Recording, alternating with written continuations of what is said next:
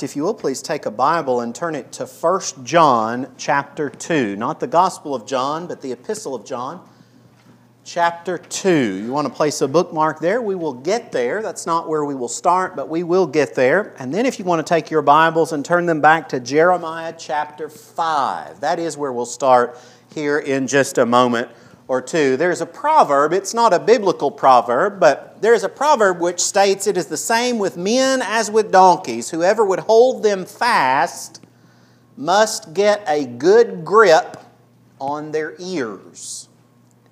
As a preacher or a teacher writes out a lesson,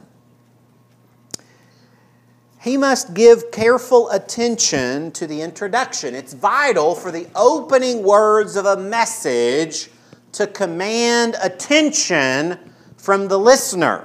Have you ever been sitting in a church house and the preacher gets up and it's bad in the beginning?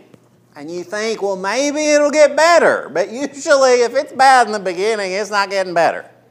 It's only getting worse. And so sometimes a preacher will start a sermon with a cute illustration. Maybe it makes a few people chuckle, or maybe it makes the whole audience roll with laughter, but there's a deeper point to be made. We do that from time to time. Or the preacher might share some statistics which show the gravity of the situation he will be describing. If you're going to preach about the use and abuse of alcohol, maybe you put up some statistics about how widespread that is, or how that is so damaging. Or if you're talking about how we're losing young people in the church, maybe you show how 1 out of every so many kids is not serving the Lord, or whatever that may be. Or maybe you just start with this. You just ask a question. Just a rhetorical question. You get the audience to think. All of those are great ways to start sermons. I'm not going to do any of those today, because this sermon doesn't need an introduction. Here's the introduction. Here's what you've got. Don't need statistics to make this point. Don't need a funny story to share. Here's the point. False teaching exists. And when we make that statement, that should really be enough to get our minds churning, to recognize that this is a serious issue. And so what I want to do for the balance of our time today is I want to consider what the Bible has to say about false teaching as we seek to identify what false teaching looks like, so that we can avoid falling prey to it. As long as there have been teachers and preachers and prophets in the world, there have been those who taught falsely. Old Testament prophets complained about false teachers. In Jeremiah chapter 5, if you're there, Jeremiah chapter 5 and verse 30, the writer says, "An appalling and horrible thing has happened in the land. The prophets prophesy falsely, and the priests rule at their direction. My people love to have it so. But what will you do when the end comes?" Just a couple of things I want you to note and put a pin in as we think about this passage. First of all, false teachers exist. And secondly, a lot of people like what false teachers have to say. My people love to have it so. But what will happen at judgment?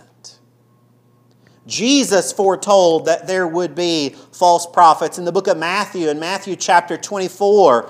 Matthew chapter 24, let's just notice a couple of verses. Verses 10 and 11, he says, "Many will fall away and betray one another and hate one another. And many false prophets will arise and lead many astray." And we see that throughout the New Testament. The New Testament is full of, for example, Judaizing teachers who taught, who sought to try to mesh or make a couple of things work together that didn't work together. And that is the freedoms of Christianity with the physical requirements of Judaism. And yeah, you want to become a Christian, that's great. Oh, you're also going to have to abide by all of these Jewish laws and traditions.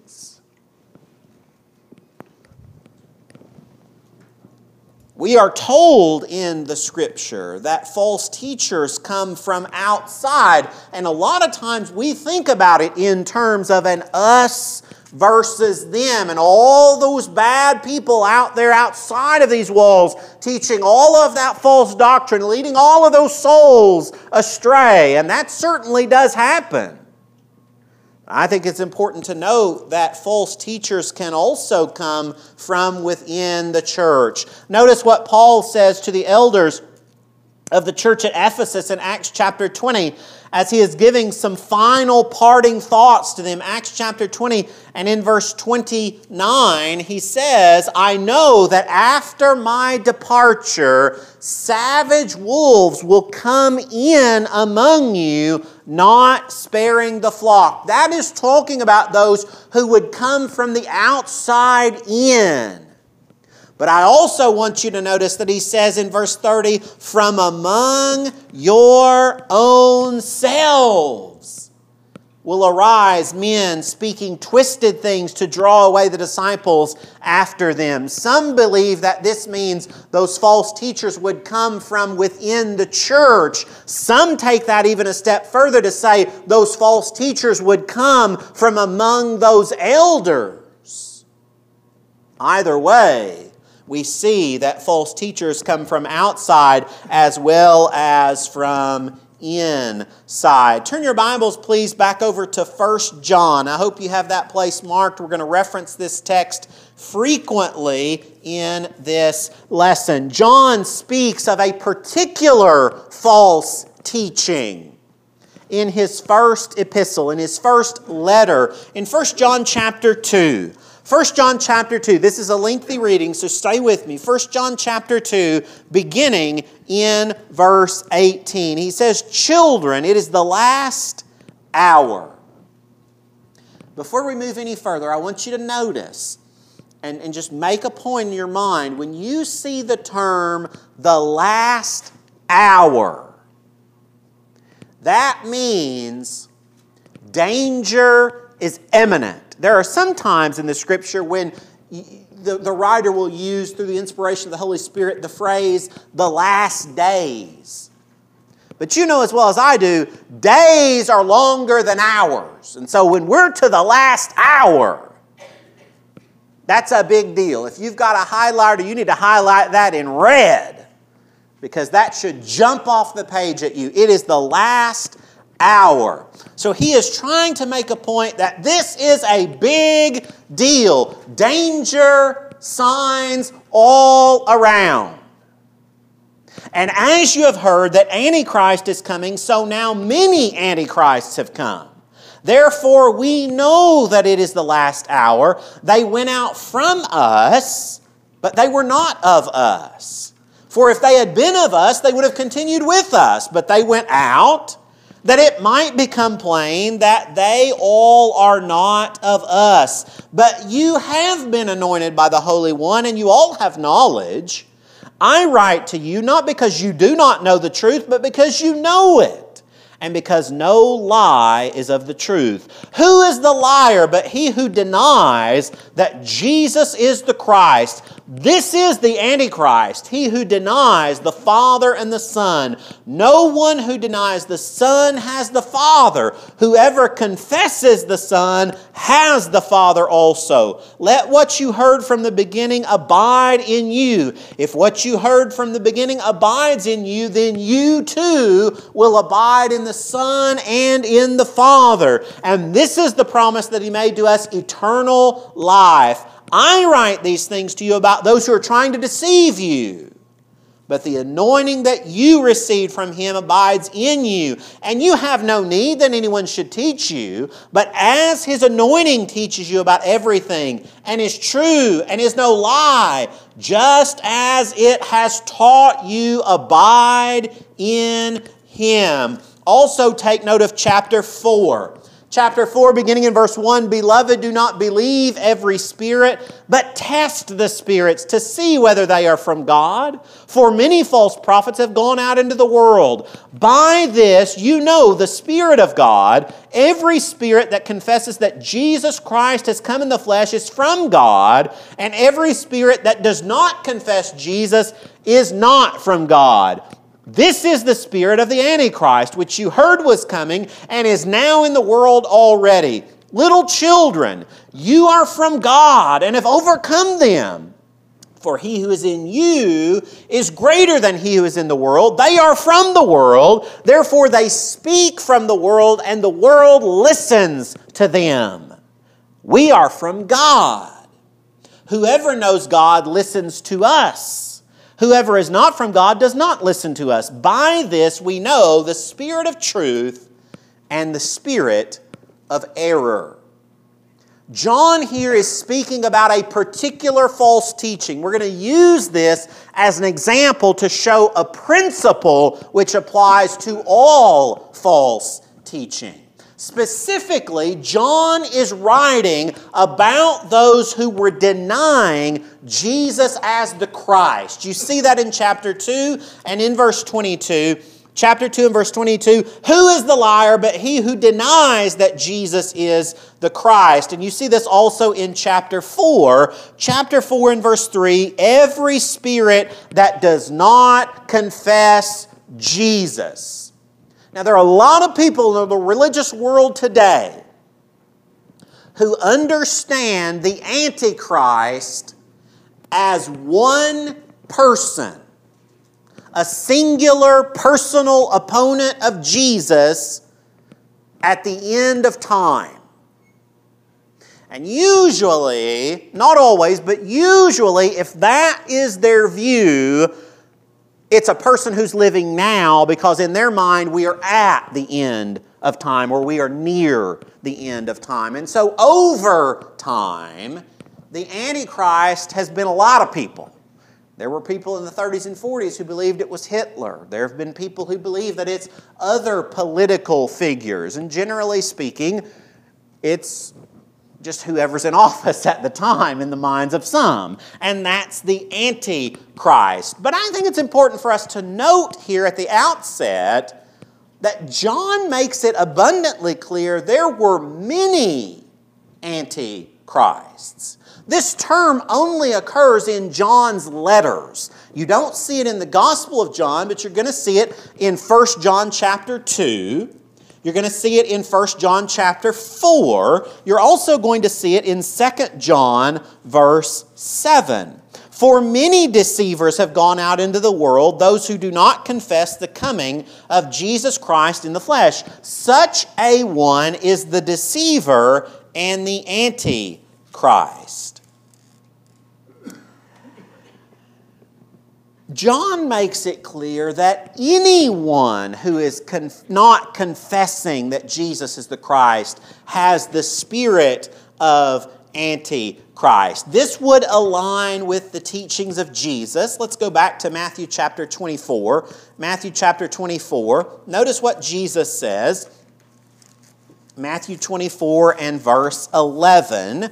Many false prophets will arise and lead many astray. And then verse 24, Matthew 24 and 24. For false Christs and false prophets will arise and perform great wonders and signs so as to lead people astray. This would align with the teachings of Paul in 1 Timothy chapter 4. 1 Timothy chapter 4, Paul says that the Spirit expressly says, verse 1, that in latter times some will depart from the faith by devoting themselves to deceitful spirits and teachings of demons through the insincerity of liars whose consciences are seared. I want you to see that in every one of these passages, the words are plural. There's an S at the end. Liars, spirits, antichrists. Peter in 2 Peter chapter 2. 2 Peter chapter 2, We'll come back to this passage in a little while. 2 Peter chapter 2, and in verse 1, false prophets also arose among the people, just as there will be false teachers among you who will secretly bring in destructive heresies, even denying the master who bought them, bringing upon themselves swift destruction. And many will follow their sensuality, and because of them the way of truth will be blasphemed, and in their greed they will exploit you with false words. Also in Jude, the little letter of Jude, right at the end of the New Testament, in Jude verse 3, he says, Beloved, although I was very eager to write to you about our common salvation, I found it necessary to write appealing to you to contend for the faith that was once for all delivered to the saints. Verse 4, for certain people, that's not one person, that's several people have crept in unnoticed who long ago were designated for this condemnation, ungodly people who pervert the grace of our God into sensuality and deny our only Master and Lord, Jesus Christ. In William Barclay's writings, he gets a lot of things wrong. But he gets one thing right. He gets this right. This is what he has to say. He writes correctly that to John, Antichrist is not so much a person as it is a principle. The Antichrist or Antichrist, those who come along and pervert the gospel. In John's case, they are confessing that Jesus did not come in the flesh, that Jesus was not the Christ. They were accepting the Father but not the Son. There's a lot of pieces and parts to that, but essentially that's the nuts and bolts of what they were teaching. Now, how do false teachers present themselves today? Let me submit to you three things. First of all, they will make claims of revelation in addition to the Scripture. Will you notice what Paul says in the book of Colossians? Colossians chapter 2. Colossians chapter 2 and verse 8, he says, See to it that no one takes you captive in philosophy and empty deceit, according to human tradition, according to the elemental spirits of the world, and not according to Christ.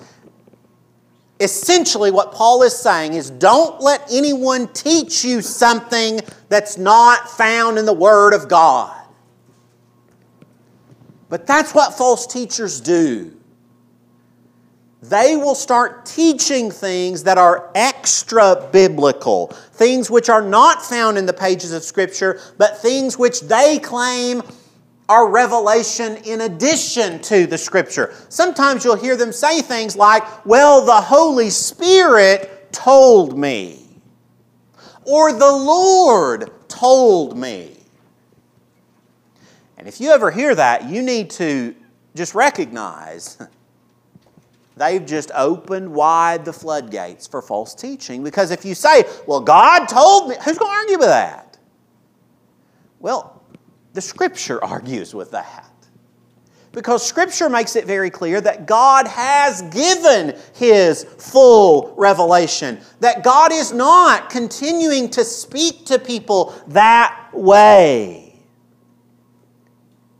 But if the Holy Spirit speaks to me directly and tells me something that's not found in the pages of Scripture, then what I can do is I can take that and put it at the level of Scripture. I can even take it and put it at a higher level than Scripture. And that will lead to a changing approach to Scripture. Because if you believe that the Lord is speaking to you directly, an implication of that is that you're going to emphasize how you feel rather than scriptural truth. Well, the Scripture does say this, but I know in my heart it's got to be this.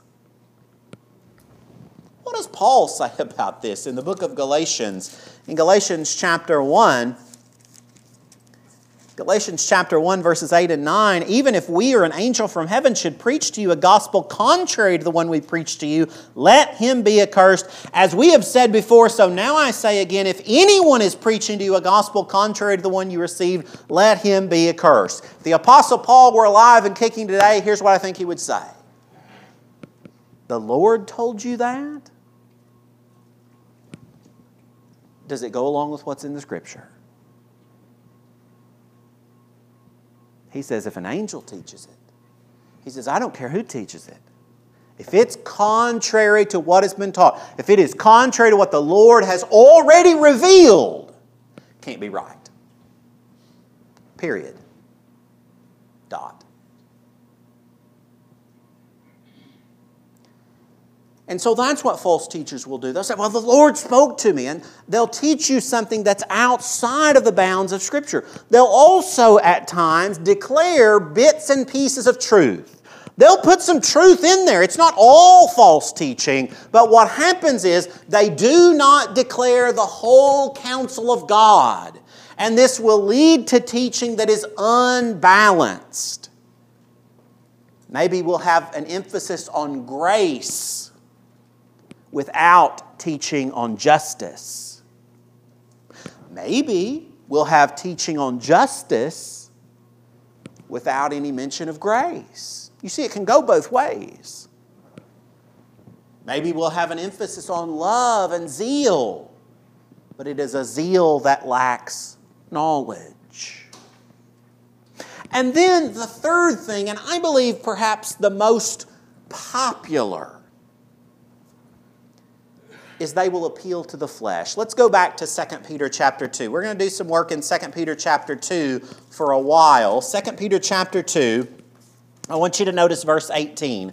Verse 18, he says, for speaking loud boasts of folly, they entice, how? By sensual passions of the flesh. Those who are barely escaping from those who live in error. That tells us a couple of things. It tells us who are they going to attack? They're going to attack the weak. Those who are just barely making it. And how are they going to do that? They're going to do that by sensual passions of the flesh. False teachers are motivated by popularity. Jude verse 16 talks about how they use favoritism to gain what they want. False teachers are motivated by money. Verse 3 of 2 Peter 2, in their greed they will exploit you with false words. They are all about the almighty dollar, and whatever they have to say and whoever they have to say it to get that, that is what they will do. They are consumed with pride. Verse 10, especially those who indulge in the lust of defiling passion and despise authority. Bold and willful, he speaks of them. They are all about carnality. They are all about this world. And to achieve these ends, they teach things that will appeal to the fleshly masses. Particularly, they preach and teach freedom from the bondage of lawful restrictions. 2 Peter chapter 2 and verse 19, they promise them freedom, but they themselves are slaves of corruption. For whatever overcomes a person, to that he is enslaved. What does that look like in our world today? It looks very similar to what you have in the first century church. Again, the particular heresy that John is referencing, one of the outcomes or one of the pieces that came out of that is you can do whatever you want because the flesh is not the same as the spirit. And so go out and indulge. It's okay. And that's why you find passages where he talks about how they're using grace as a license to sin. And we see that exact same thing in today's religious world.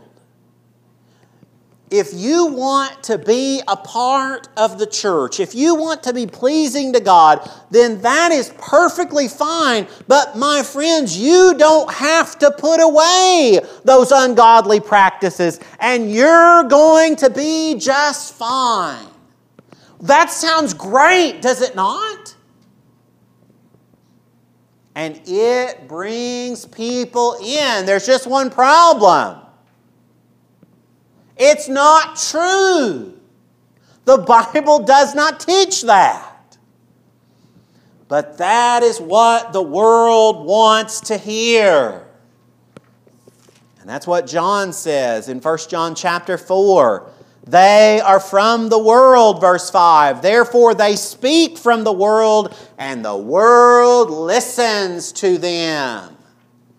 They lap it up because they have itching ears, and they're going to find someone who tells them what they want to hear. They're telling people what they want to hear, and so there are lots and lots of people out there in this world, and there are lots and lots of people in this very community who follow that hook, line, and sinker. Paul says in 2 Timothy chapter 4 and verse 3, "For the time is coming when people will not endure sound doctrine, but having itching ears, they will accumulate for themselves teachers to suit their own passions, and will turn away from listening to the truth and wander along onto myths." Myths. Because carnal people, earthly people, worldly people want a message that is carnal and earthly. John chapter 15 and verse 19, Jesus says, "If you were of the world would love you as its own. But because you are not of the world, but I chose you out of the world, therefore the world hates you." And so false teaching exists. And there are some nuances and there are some variations to it, but in our religious world today, the central dominating false teaching is this: you can be pleasing to God and you ain't got to change a thing, because grace will cover everything. Now again, it's not always packaged exactly that way, but that's basically it. And that is why you see all of these people who profess to be Christians. And we've got some of them in our fellowship as well. And they look, and they talk, and they dress exactly like the world. Why? Because somebody somewhere along the way has told them it's okay. It's okay. You don't have to change, because grace is going to cover everything. Now, point number 2. We ain't got to follow that. We do not have to follow false teachers because we have what we need, which is the truth. And John says that in both of these chapters. In John chapter 2, 1 John chapter 2 and verse 20, after saying all these people are going out and teaching all this nonsense, he says, but you, he says, you don't have to do that. You've been anointed by the Holy One, and you all have knowledge. You know better. That's what he's saying. Sometimes we say that to our kids. You know better. Well, everybody else was doing it. Well, if everybody jumped off a cliff, would you? You know better. That's what John's saying to these brethren. You ought to know better than that. I write to you not because you don't know the truth, but because you do know it. Don't follow along. 1 John chapter 4. 1 John chapter 4 and verse 4, little children, you are from God and have overcome them, for he who is in you is greater than he who is in the world. Error still exists, but so does the truth. And God's truth always wins in the end. So how do we stand on the truth? We have the ability and we have the responsibility to test the spirits. The application for us is that we must discern between truth and error. The Apostle Paul in 2 Timothy chapter 2, speaking about Timothy and speaking about the one who would preach and teach the gospel, says, you must rightly divide the word of truth. We're told about the disciples in Berea in Acts chapter 17 and verse 11 who searched the Scriptures daily to see whether those things were so. And so if we are going to recognize error first, we must know the truth. Jesus says this in John chapter 10. John chapter 10, as he is speaking of the sheep, he says in verse 5, "A stranger they will not follow, but they will flee from him, for they do not know the voice of strangers." Within the context, he makes it clear they know the voice of the shepherd. They know what's right, and so they won't go for what's wrong. And that needs to be said of us.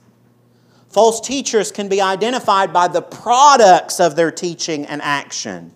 A bad tree will not bear good fruit. And so the question for us is, what are we listening to? Who are we listening to?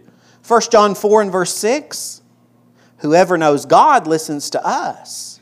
Whoever is not from God does not listen to us." I think it's important for us from time to time to speak about this, particularly because we have a new generation, a generation of young people who are inundated every single day with all of this nonsense that's out there. And they've got to know, just because somebody says it, it doesn't make it true. Just because your friend says it, it doesn't make it true. Just because your friend's mama and daddy say it, that doesn't make it true. Just because your friend's preacher says it, just because your preacher says it, that doesn't make it true. What does the Bible say? And there's all this false teaching going on out there. We can't cower down in the face of that. We've got to speak out against it. Jude says this in Jude 3. We've already referenced this passage. "I found it necessary to write, appealing to you to contend for the faith." That is to fight for it, to stand your ground. But unfortunately, many times we do not. I'm reminded of Elijah as he's on Mount Carmel fighting against those false prophets. And he says to the people, "Who will you serve?" And in 1 Kings chapter 18 it says, "But the people answered him not a word." And so oftentimes that describes us. There's a story told about a soldier in the Civil War who wore a blue jacket and gray pants. You know what happened to him? He got shot from both sides. We can't be neutral. We are engaged in spiritual warfare. And if we are silent, we don't have to be mean. We don't have to be ugly. We don't have to be vicious. We see so much of that as well in our world. But we can't just sit in silence, because that only aids those who engage in false teaching and false religion. And so what do we have to do? We've got to know the truth, number one. That will help us to know error. And then we've got to stand up and teach what is right and stand against that which is wrong. Are we doing that?